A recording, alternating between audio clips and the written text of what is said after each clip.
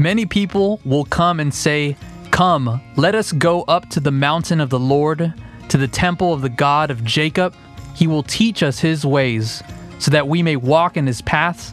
The law will go out from Zion, the word of the Lord from Jerusalem." That is Isaiah chapter 2, verses 3, and welcome back to another edition of Bridge Radio, coming at you from the great state of Texas. Texas. And that means Abe's not here. When Steve says it, that means Abe is not here. And I don't think he's going to be here, at least for the next two podcasts. So I know there's tears flowing, I cannot handle him not being here. Abe, I know you're listening right now, and I really, really miss you, man. Anyway, so yeah, welcome back to another edition of Bridge Radio. If you are new to the program, please subscribe. We're on iTunes, Windows, Google Play, and pretty much the major podcast platforms. You could subscribe. It doesn't cost anything. I thought about that the other day, Steve. When we say subscribe, people might think of like an actual magazine subscription, but it's absolutely free. Like Grace. Yes. Oh, that's nice. Not as good as Grace. I like that. That's a good. Grace. Anyway, and you can also go to the Bridge, the app. It's on iOS, pretty much all the major app stores. So just put in Bridge Ministries. You'll see our name, slogan, which is Coffee and Good News, and download it. You could find expository preaching there, as well as Bridge Radio, and we're just building up a library of sermons and other content. And it's very useful if you live in our community of Laredo, so you can register for Bible studies and all that good stuff. So, today we're going to be talking about America. We're going to have Gary DeMar on. We're going to be answering the question, is America a Christian nation? The America United for the Separation of Church and State will always object to saying no, as we will find out on this program. But though we will have objections, what is the actual... What's the truth? What's the truth? Yeah, what's the historical facts? Are we... were we really... Or were all the founding fathers like deist? Were they atheist? Were they not Christian? What's the truth? Because honestly, being brought up in the public school, that's what I was made to believe. And I think a lot of that has been just rooted out. Revisionist history. Yes, revisionist history. So it's going to be actually a really interesting topic. I don't know a lot about it. I just, from what I know there was a documentary or a series that actually came out, American Heritage, which is really, I highly recommend people to go check that out. And the book that we're going to be promoting and just discussing today is Gary DeMar's book, America's Christian History, The Untold Story. And so we're not going to be able to get into all of it, but we're just going to get into the issue of separation of church and state. So, all right, Steve, are you ready to kick this podcast off? Let's do this. All righty. So Gary, who served as president of American Vision for 35 years, is a graduate of Western Michigan University and earned his MDiv at Reformed Theological Seminary in 1979. He has authored countless essays, news articles, and more than 35 book titles. He has been featured by nearly every major news media outlet. Gary also has hosted The Gary DeMar Show, History Unwrapped, which we're going to be talking a little bit about today, some history, and Gary DeMar's Vantage Point web show, and is a regular contributor to AmericanVision.org. Gary has lived in the Atlanta area since 1979 with his wife, Carol. They have 2 married sons and are enjoying being grandparents. Gary and Carol are members of Midway Presbyterian Church. That's with the PCA. And thank you so much, Gary DeMar, for coming back on the program. Well, thanks for having me back. Yeah, so I kind of wanted to, since the last episode that we had you on was on Wars and Rumors of Wars, which is a book that I highly recommend for people to go read. Right now, I have dispensational friends, and right now they are just going rampant with the Iran and Russia stuff. What are your thoughts on that? I did an article not too long ago. Ray Comfort had done Ray Comfort had done a talk back in 1991 on Russia and whatever was happening in the Middle East back then, and he tied it to Ezekiel 38 and 39, which a lot of people do. That's a big deal among lots of Christians. In fact, I've got numerous books in my library. Russia's Doom Prophesied, the original book that Ray Comfort did back in '91 was called Russia Will Attack Israel. Huh. Then I've got a book that was published in 1940, When God's Armies Meet the Almighty, an exposition of Ezekiel 38 and 39, the coming Russian invasion of America, coming the end, the coming Russian. It just goes on. I got a whole stack of them. In fact, I have a long playing record that Jack Van Impe did back in the 1970s on all of this. Yeah. And if you look at the late great Planet Earth, which came out in 1970, there's a chapter in there called Russia is Agog. And it's all based on Ezekiel 38 and 39. Well, Ray Comfort did this talk in 1991, and then it was part of this book that he published, which is much more detailed, but it's still is pretty bad. And somebody put it back up again, put the audio up on his website a few weeks ago. You and I are talking on, June 25th, 2019. Yeah. And I was kind of shocked by that because a couple of years ago, I wrote an article somewhat critical of Ray Comfort's exposition of the Olivet Discourse. And he actually called me. And we talked for a little while. And he told me, he said, Gary, I guess I don't know much about Bible prophecy, and I'm not going to talk about it anymore. Well, that didn't stop him because he went on and talked about the days of Noah and did this big thing, did a video on days of Noah. Yeah. But there are a lot of Christians today who still teach this idea that Ezekiel 38 and 39 refers to modern day Russia. And they do this by claiming that it talks about this country from the north. And if you look at Israel on the map, almost everything's in the north. If you want to get into Europe by land, you're going to go north. If you're going to go to Russia, you're going to go north, and then you're going to go east. I mean, everything is north. But one of the big things they used in order to try to make this claim is that there's a Hebrew word rosh that's used in Ezekiel 38, Ezekiel 38, 2 and 3, and I think Ezekiel 39, 1. And most translations translate it as the chief prince of Meshach, because the Hebrew word rosh means head or chief. The prime minister of Israel is the rosh of Israel. We have Rosh Hashanah, the highest holy days. The word is used almost 700 times in the Old Testament, but they turned it into a proper name. Yeah. They say Rosh refers to Russia. But if remember, these are people who claim to interpret the Bible literally. And if you read Ezekiel 38 and 39, you'll see people are fighting they're horseback. They claim that's horsepower. They have bows and arrows. They say that's missile launchers and missiles. They use shields. They have chariots, and that's of course mechanized vehicles. I mean, it's crazy, but it's still being touted today as a prophecy that's yet to be fulfilled. Well, it sells a lot of books anyway. Just the fact that I've got a stack of them here.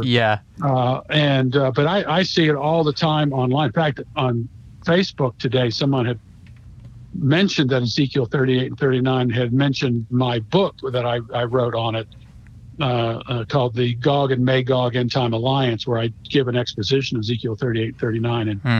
And he maintained that this isn't, this hasn't been fulfilled yet. And I said, I wrote back and I said, well, you've got a passage that talks about those ancient weapons. But there's an interesting verse in Ezekiel chapter 38. I think it may be verse 11 or 13. But what this northern invasion is looking for is gold, silver, cattle, and goods. Those are the four things that this invading army is after. And if you go to Ezra chapter 1, verse 4, and now the books of Ezra and Nehemiah and Esther all take place during the time of the northern abandonment of Israel's abandonment to the north, and this is under the Medo-Persian Empire and so forth. But when they come back when they come back to the land after both captivities, what they bring back with them, according to Ezra chapter 1, verse 4, are, guess what? Silver, gold, cattle, and goods. Those are the four things that they bring back with them, kind of like the spoils. And what this invading army is looking for are those same four things, which places that particular prophecy within that era. This is not a prophecy that's about something that's going to happen 2,600 years in the future. That was a little side eschatology. We won't charge any extra for that. Yeah. Hopefully you don't charge us. Just for those who want to go back and listen to our last episode with Gary DeMar on the Olivet Discourse, please listen to episode number 10. And that's from his book, Wars and Rumors of Wars. But we definitely have to have you back on a program to talk about specifically prophecy. That would be great. I just want to point people out to go check out Gary DeMar's work. American Vision has been very helpful, not only with just eschatology, but as well as American history. Yeah. And so that's what we're going to be talking about today. So, all right, Gary. So here's an objection that I have for you from America United. So America United, on their page titled "Answering the Question," they said this. Or they're asking the question this: Is America a Christian nation? They asked this question: Is this view accurate? Is there anything in the Constitution that gives special treatment or preference to Christianity? Did the founders of our government believe this or intend to create a government that allowed special recognition to Christianity? Their answer, quote, "The answer to all these questions is no. The U.S. Constitution is a wholly secular document. It contains no mention of Christianity or Jesus Christ. In fact, the Constitution refers to religion only twice." What is your response to that? Well, to the question of was America founded as a Christian nation, and all of this comes down to definitions. And you also have to understand something about the federal Constitution. The United States Constitution is a very small document. Our politicians today in the courts have just completely overridden what the Constitution was designed to do. The Constitution, we have to remember that the Constitution was designed and implemented and empowered by the colonies, which today were states. So there were 13 states. They created the national government. They created the United States Constitution. And at the time of the drafting of the United States Constitution, every state constitution was specifically theistic, and nearly all of them were Christian. In fact, North Carolina at the time, you could not hold office in the state of North Carolina unless you believed in the inspiration of both the Old and New Testaments. So that means if you were a public official in North Carolina, you could not run for office. And there were other state constitutions were very similar. Probably the only one that didn't hold that type of position was Rhode Island.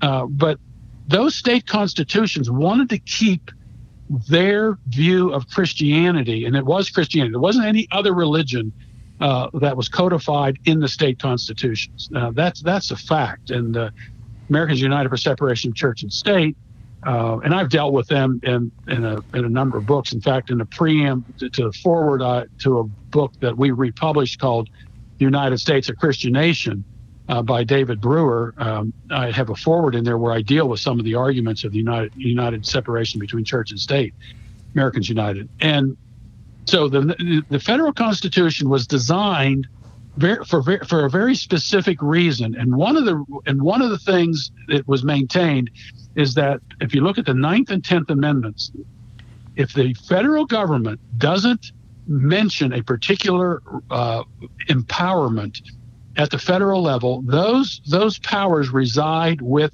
the states. Now, that's the basis of the 9th and 10th Amendments. And what the state governments did not want to do was to empower the federal government to dictate what sort of religion would take place among the 13 states. Because some states were congregational, some were kind of had an Episcopal bent to them. Some of them were kind of congregational. So the states did not want the federal government to dictate what would be religious, what would be the doctrines. You got Baptists and Presbyterians and Anglicans. Okay, which of these would the federal government specify? And so the federal government, the federal Constitution did not have the first 10 amendments to the Constitution. So the states were so insistent that the federal government stay out of religion and press and assembly, et cetera, is they wanted some additional amendments, and that was the First Amendment. And the First Amendment reads this, and this just doesn't say anything about a separation between church and state. First Amendment is very clear, and it's very clear in the very first word, Congress. Congress shall make no law respecting an establishment of religion or prohibiting the free exercise thereof. And then you had freedom of the press, freedom of speech, freedom of assembly, and the right to petition the government for a redress of grievances. So the whole issue of religion was left to the states. If a state wanted to have laws and specifications for who could run for political office, if they wanted to have a religious test, they could do that. And now at the federal level, you couldn't have a religious test, but at the state levels, you could. And the states wanted to keep that. So it's, when you put this whole thing in historical context, you come up with a different approach in what the Americans United for Separation of Church and State are saying. So that puts that in perspective. Now, for my own part, I wish the national government had been more specific in its comments about religion, but the individual states seem to have been satisfied because the federal government was very limited. The federal government was a document of the Constitution was a document of enumerated powers. Only those powers actually invested in the Constitution itself does the federal government have those powers. That doesn't mean anything anymore. No one pays any attention to that. And that's why we're really in this issue over religion and all kinds of other things, because neither the courts nor Congress actually stick with the wording of the Constitution. And so I'm kind of thinking of a maybe someone who's listening to all of this, because I'm pretty sure you'll get this objection that what Christians want is to establish a theocracy. Is there any sort of truth to that in our conversation here today, and just claiming that yes, America is a Christian nation? Well, a couple of other things you have to keep in mind. One of the Americans United for Separation of Church and State say there's nothing Christian in the Constitution. And that's just not true. And for example, the President of the United States has 10 days in which to sign a bill. He can the word veto isn't there, but if he sends it back to Congress, and Congress has to redo it, and they have to come up with a higher number of votes to override what we call today a veto. So, but the president has 10 days in order to make that decision. But it's interesting that it says Sundays accepted, which means that the president actually has 11 days because you don't count Sunday. Yeah. Now, why put that in there? Because the Old Testament Sabbath was on Saturday. So that's a specific reference to Christianity.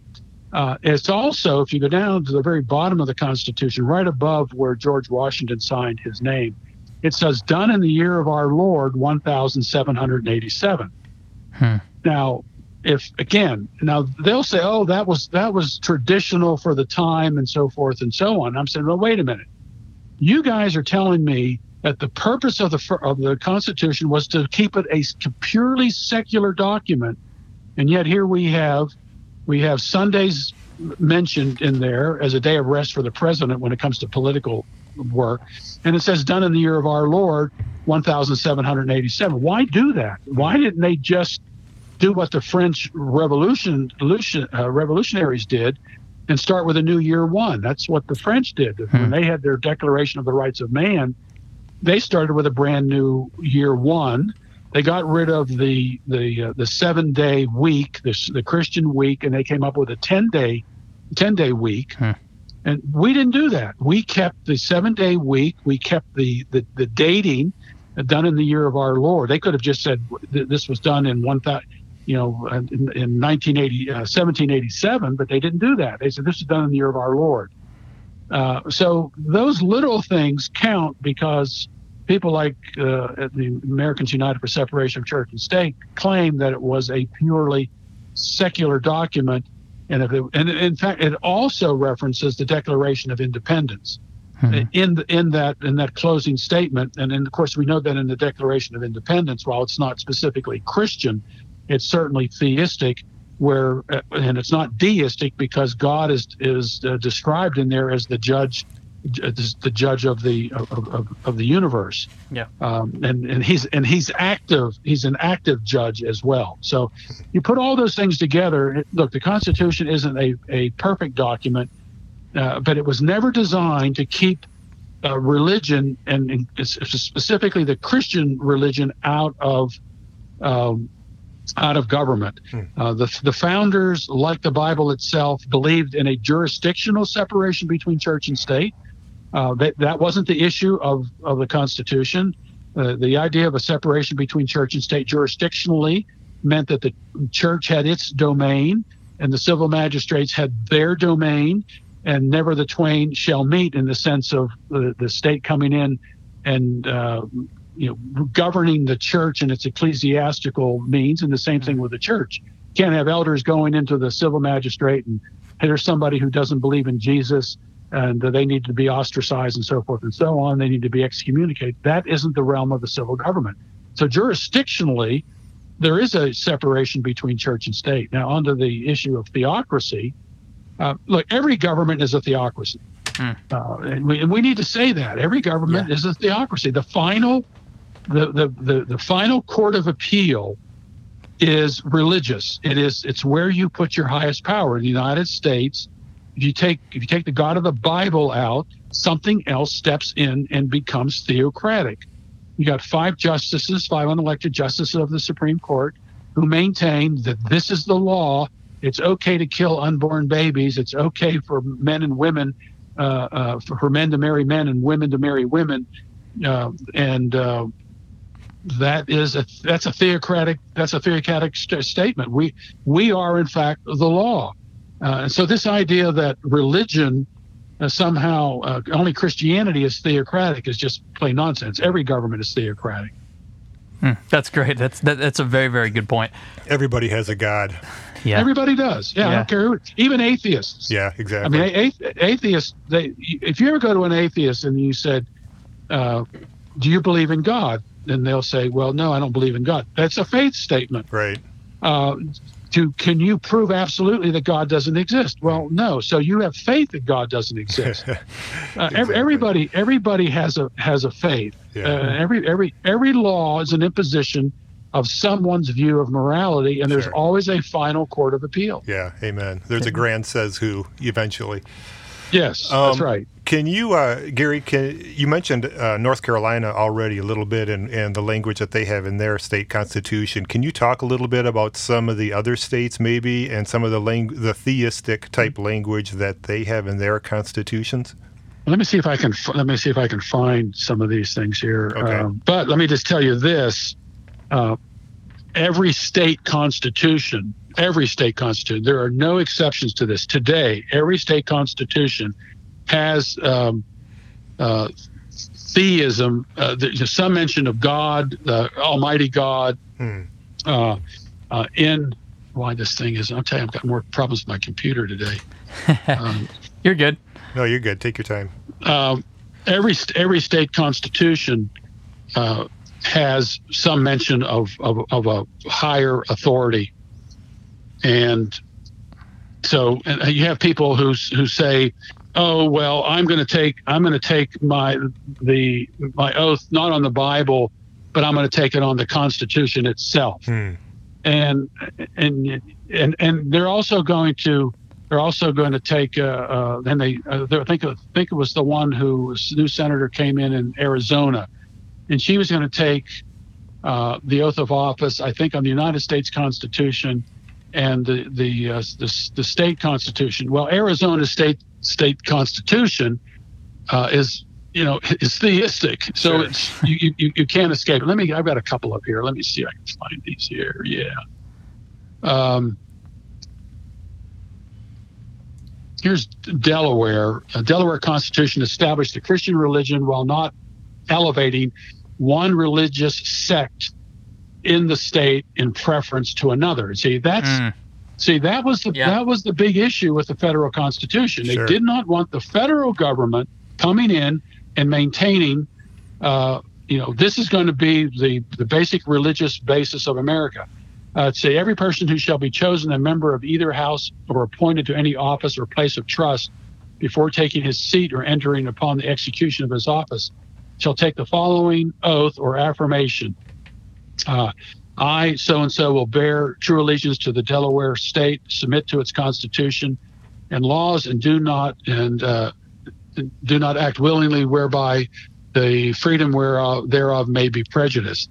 And it goes on to say, and I, whoever, do profess faith in God the Father and in Jesus Christ, his only Son, and in the Holy Ghost, one God, blessed forevermore. And I do acknowledge the Holy Scriptures of the Old and New Testament to be given by divine inspiration. Wow. That's the Delaware Constitution. That was Delaware's Constitution. Article 29, there shall be no establishment of any one religious sect in this state in preference to another, and no clergyman or preacher of the gospel of any denomination shall be capable of holding any civil office once in this state, or of being a member of either of the branches of the legislature while they continue in the exercise of the pastoral function, which means this jurisdictional separation. You couldn't hold dual offices. You couldn't be a preacher of the gospel of any denomination and at the same time run for hold a political office in the state. Let's see. Let me give you a couple of other here. Let's see. Maryland. Maryland was started out as a Roman Catholic, but its constitution, Article 33 of 1776, declared all persons professing the Christian religion are equally entitled to protection in their religious liberty.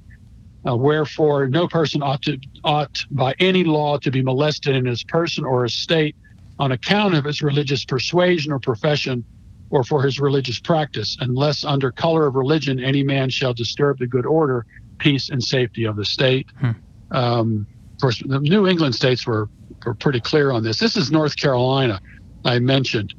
And by the way, these religious provisions in these constitutions, North Carolina's, I think it changed. This provision remained in force until 1835, when it was amended by changing the word Protestant to Christian, and as to amended remain in force until the Constitution of 1868, where North Carolina is described as a Christian state. Now, this is important. This is 1868.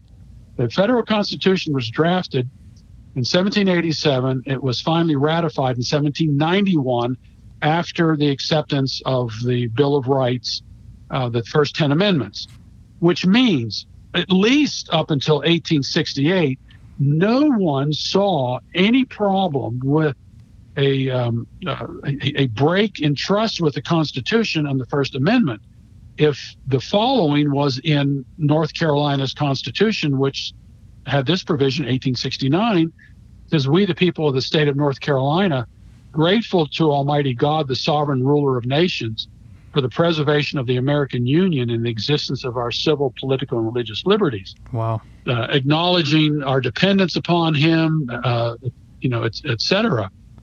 So you had these provisions,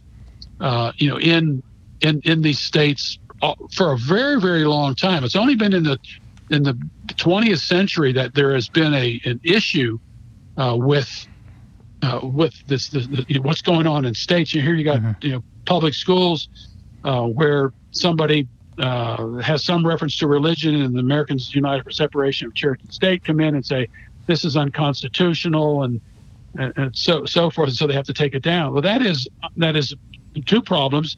unhistorical and unconstitutional. There's nothing in the Constitution, because the federal Constitution doesn't even use the word education. The federal Constitution has no authority over education. We didn't have a federal Department of Education until we didn't. 1979. Yeah. And the Supreme Court, of course, ruled in 62 and 63 on prayer and Bible reading in the public schools. But the federal government, according to the Constitution, the federal government didn't have any jurisdiction over the states regarding religion. They didn't have it. If you didn't like what your state was doing, that was the idea. We had a federal system. You could go to another state, or you could change the laws within your state yourself. Yeah. Sure. Yeah. So it seems like just government has been growing and getting bigger. Well, yeah. And it's interesting how forward the Constitution is that it doesn't even use the word men or women. You will not find those words in the Constitution. It just didn't make those kinds of distinctions. Again, it's not a perfect document, but it was very, very forward thinking. That's why it still works so well today. Yeah. And I would like for you to talk about our founding fathers, because growing up in the public school system, I was always thought that, our founding fathers were atheists or deists, but were they Christian? And also this is a second question, in just the writing of law in the United States, where were they appealing to? Well, that's kind of a mixed bag too, because you have a number of founders who were specifically Christian, and not all founders were were involved in the Constitution itself. You have some founders who were probably deists, but they were probably very inconsistent in their deism. I mean, Benjamin Franklin, a lot of people say, well, he was a deist. The problem with that, he was the one that stood up at the Constitutional Convention and called for prayer and talked about God governs in the affairs of men, and et cetera, et cetera. And Thomas Jefferson was probably closest to a deist as anyone. He was not a Christian. He was not Trinitarian. He didn't, and so forth. He liked the morals of the Bible. If you find his Jefferson Bible, he cut out all the miraculous. Yeah. But he was considered to be an atheist. So if you weren't a Christian, you were essentially an atheist. Thomas Paine is another one that they say was an atheist. He was not. It's his book Common Sense. A number of allusions to the Bible in there. Render under Caesar things that are Caesar's. 1 Samuel chapter 8. He used that in his defense for the colonies. To reject the authoritarian government of Great Britain. So if he hadn't used those types of arguments, it's pretty clear that the colonists would not have accepted his work, because not only did he make historical and logical arguments, but he made biblical arguments in defense of what he was saying that the colonists should do. Yeah. But you've got John Jay, who was the first Supreme Court the head justice of the Supreme Court. He was a dedicated Christian, and you had others who were Christians as well. You even had John Adams, who was not necessarily a Christian, although his son John Quincy Adams certainly was. So it was a mixed bag. You had some Enlightenment principles going on. I mean, the fact that the names that were used and the architecture, there's some Roman-esque type allusions there. But the basic fundamentals of law came from the Bible and what we would call today natural law. But it was hard to separate natural law from biblical law because natural law in those days was more of a reflection of what biblical law was. It was kind of the analogy would be the same thing. Without the sun, the moon doesn't have any light. Without the Bible, natural law doesn't work. So it even seems like even if you were truly deist or atheist, there was still some sort of respect in a granting of the necessity of having a religion over a nation. Am I correct?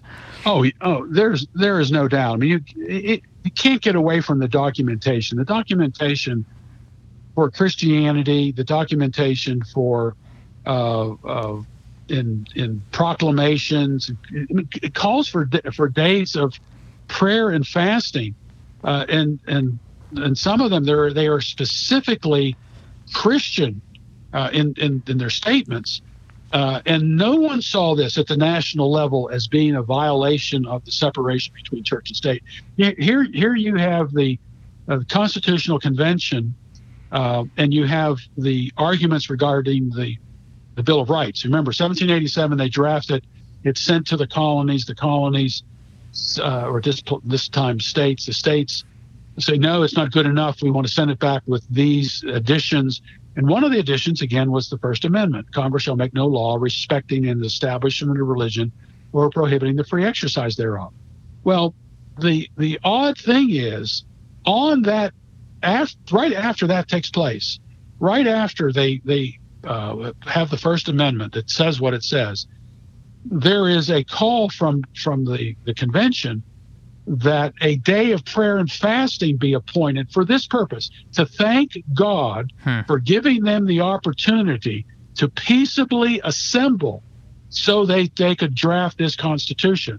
Wow. So Americans United for Separation of Church and State would have you believe that they want to secularize everything, and that the First Amendment is the thing that does that. And then they turn right around and thank God for giving them the opportunity to do this, so they could exclude him from government. Thank you, God, for so we can exclude you from anything to do with government. It's just the most illogical and just plain dumb thing. Yeah. So you have those little things. We had chaplains. They elected. I don't know if they got paid or not. I can't remember. But they had chaplains for both for the Senate and the House. Why do that? They had religious services in churches, but political related to the government itself and the Constitution. They took place in churches. They had religious services afterwards about all this. So, and there was no. This was nothing like what happened with the French revolutionists, who again changed the calendar and started a new year one, and then took an actress. I don't know if she was a prostitute, but she was an actress, and dressed her up in Roman garb and marched her through the streets to the Cathedral of Notre Dame, and declared her to be the new goddess Reason. Wow. They were self-conscious about what they were doing. And there's also the side of what happened next. Of course, the French had their bloody revolution, literally bloody revolution. We had a Revolutionary War, but we didn't have reprisals like the French did. So this idea, Americans United, is basing their views on ignorance. Ignorance of the general population, because they haven't been taught these things. And unfortunately, churches don't teach these things because most pastors don't know this stuff anyway. Yeah. How do we as Christians go about applying that principle, especially, Americans, but specifically Christian Americans? How do we go about applying that principle of this, what we hear so often as being the separation of church and state, in a proper way, in a proper perspective, in the way that it was intended by our founding fathers? I think, look, the Bible deals with the jurisdictional separation between church and state. It's all over the Bible. Mm-hmm. And all pastors have to do is just go through the Bible and find those jurisdictional separations. Sure. Moses, who was the judicial officer, remember Exodus chapter 18, you have Jethro going to Moses, and he was operating as the chief judicial officer, and Jethro gave him some advice about decentralization. Sure. And so then you had his brother, who am I talking about? Levi? Is it Levi? Aaron? You mean Aaron? Yeah, Yeah. You have Aaron, the high priest, and the Levites are the under priests, if you will. They had specifically ecclesiastical roles to play. Sure. Where Moses and the elders of Israel had a civil role to play, and those offices were kept jurisdictionally separate, even though both of them found within God's word laws applicable to the civil jurisdiction and applicable to the ecclesiastical jurisdiction. Same word, but different applications of God's word related to their different jurisdictions. And then you have times where there are people, the civil magistrate violates that jurisdictional separation. Saul, for an example, and King Uzziah. Remember King Uzziah, who offers incense, goes into the temple and does a priestly job. Oh yeah. And the priests confront him. And remember, at this point, the civil magistrate has the power of the sword, could have killed him. And but God struck him with leprosy, so he was cast out. He was cast out of the nation because of leprosy. It was a simple thing, just a simple violation of the jurisdictional separation by offering incense, but it was serious enough because it would have implications down the road for someone else who wanted to do something even further. Sure. So on the AU website, this is the dagger in the heart here. After everything we've talked about, there was a certain U.S. treaty, and in it said, quote, "The government of the United States is not in any sense founded on the Christian religion." That's a U.S. treaty. So that was I found that on the AU website, and I was like, I have to shoot this at Gary DeMar. Is it misunderstood, taken out of context, or is this truly the dagger to the heart to all of our argumentation? It's taken out of context. It's kind of like taking where the Old Testament says there is no God, but it says the fool says in his heart there is no God. If you read, that treaty was, oftentimes they'll say, as was George Washington said the following, it was put together during Washington's administration, but it was signed into law during John Adams' administration. This is 1797. And the reason that treaty was necessary was because the Muslims, we think we have an Islamic problem today. We've always had an Islamic problem. The Marine hymn, from the halls of Montezuma to the shores of Tripoli.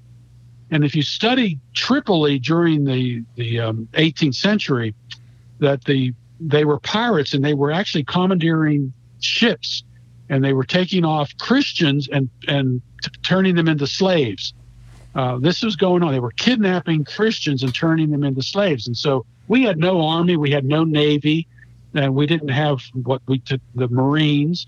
We were a very, very young nation. So we came up with this treaty. But the rest of that line, let me see if I can find this real quick. But there's a statement that follows that. Let's see here. Okay, Treaty of Tripoli. Let's see. I'll just tell you this. You know who Christopher Hitchens is or was? Yes. Okay, he was, of course, an anti-theist. And he even said, what I'm going to tell you, Christopher Hitchens came to the same conclusion. Because here's what it says. The rest of that line it goes like this. That it has in itself no character of enmity against the laws, religion, or tranquility of Mussulman. That was the way they described the Muslims of that area. They called them Mussulman. I don't know why. So the rest of that line, it's the United States is not founded on the Christian religion, in that it has in itself no character of enmity against the laws, religion, or tranquility of Mussulman. And I think what was going on here is that the Muslim nation understood the United States to be a Christian nation based upon its state constitutions.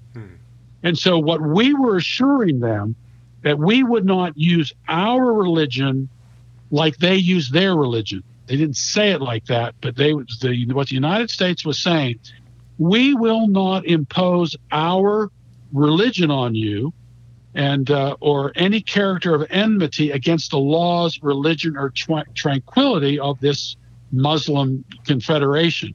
That's what that was, why it was put in there. Americans United for Separation of Church and State and almost everyone else leaves out that particular phrase. They do. Because it's descriptive of what no sense founded upon the Christian religion. Right. Now, what's interesting about this is there was another treaty in 1805, and that line is completely out of there. It's not in there at all.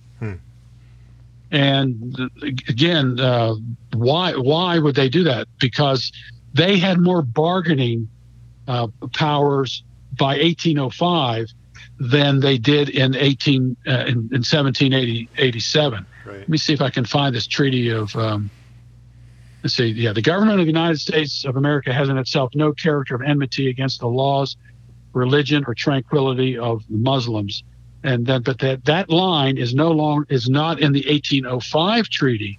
And I've written a little book on this, and I also have it in another ebook that I've done called Historical Revisionism. And then if you go a little further on, there is a treaty that says the most holy and undivided Trinity. It says, in the name of the most holy and undivided Trinity, that having pleased the divine providence to dispose the hearts of the most serene and most potent Prince George III by the grace of God, King of Great Britain.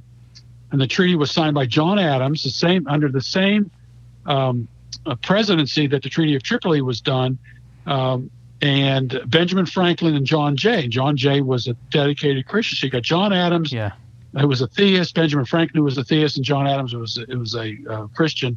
And so then you have that one, and that was in 1783, and that was actually before the Treaty of Tripoli. In 1822, the United States, along with Great Britain and Ireland, ratified a convention for indemnity under the award of Emperor of Russia as to the true construction of the first article of the treaty.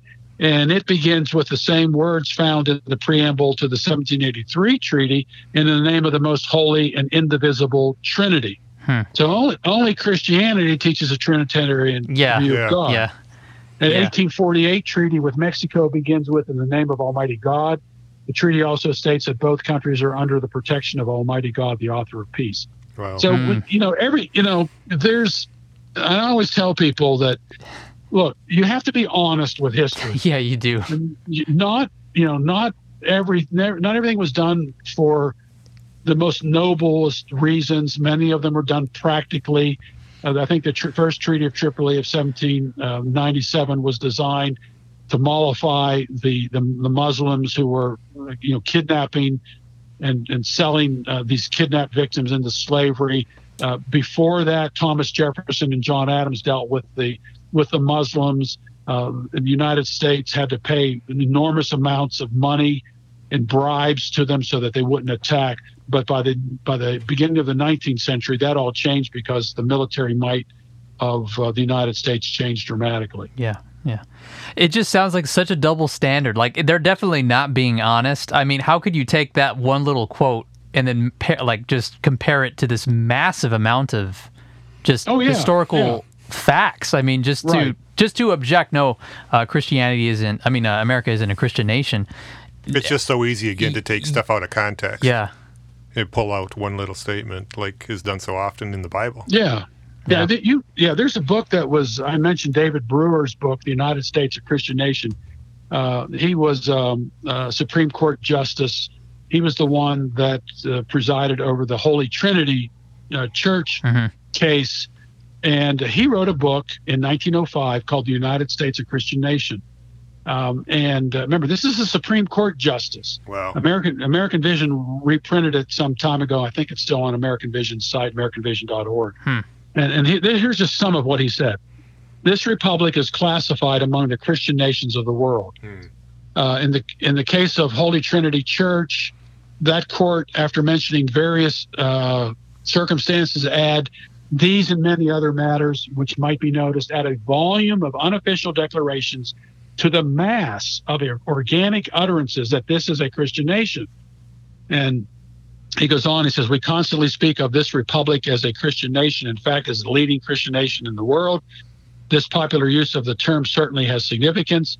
It is not a mere creation of the imagination. It is not a term of derision, but as a substantial basis, one which justifies its use. He goes on. He says, you will notice that I have presented no doubtful facts. Nothing has been stated which is debatable. The quotations from charters are in the archives of the several states. The laws are on the statute books. Judicial opinions are taken from the official reports, statistics from the census publications. In short, no evidence has been presented which is open to question. I could show how largely our laws and customs are based upon the laws of Moses and the teachings of Christ, how constantly the Bible is appealed to as the guide of life and the authority in questions of morals. So, wow. I mean, I don't know what you do with all of this stuff, but I mean, I've been following this particular debate for a very, very long time. And again, you can find things on one side and you find things on the other side, but the preponderance of evidence supports the claim that Christianity was the basis of our law structure and our understanding of human nature and the rest of it. And as Brewer says, you can find it in all kinds of documents all over the place. Well, Gary, as we always like to end the program, we always like to allow our guests to share the gospel. We understand that it's not talking about American history that's going to bring people to saving faith, but the proclamation of the gospel. So if you would please do that, the floor is yours.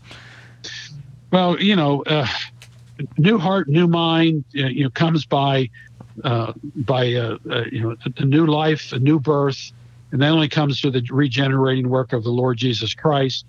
You begin to see things you've never seen before.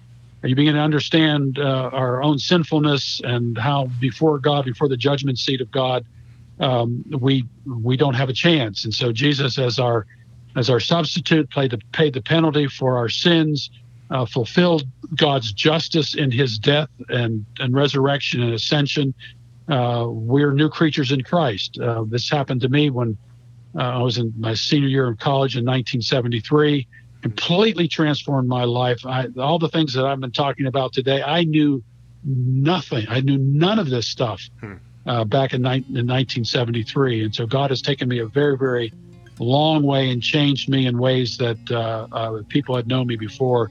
It's been a marvelous transformation that's taken place in my life. Amen, amen. Well, thank you so much, Dr. Gary DeMar. I want to recommend everybody to go read his book, America's Christian History, The Untold Story. Is there any other books from American Vision that you would recommend, brother?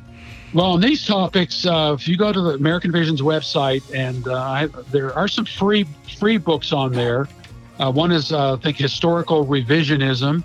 And the other one is The Case for America's Christian Heritage. The Case for America's Christian Heritage. I think if you give your email address, you can get a free download of that. If not, it's very inexpensive. It's a 200-some page book. Everything I talked about today is in this book. It's fully illustrated. It's a beautiful, beautiful book. It's a PDF.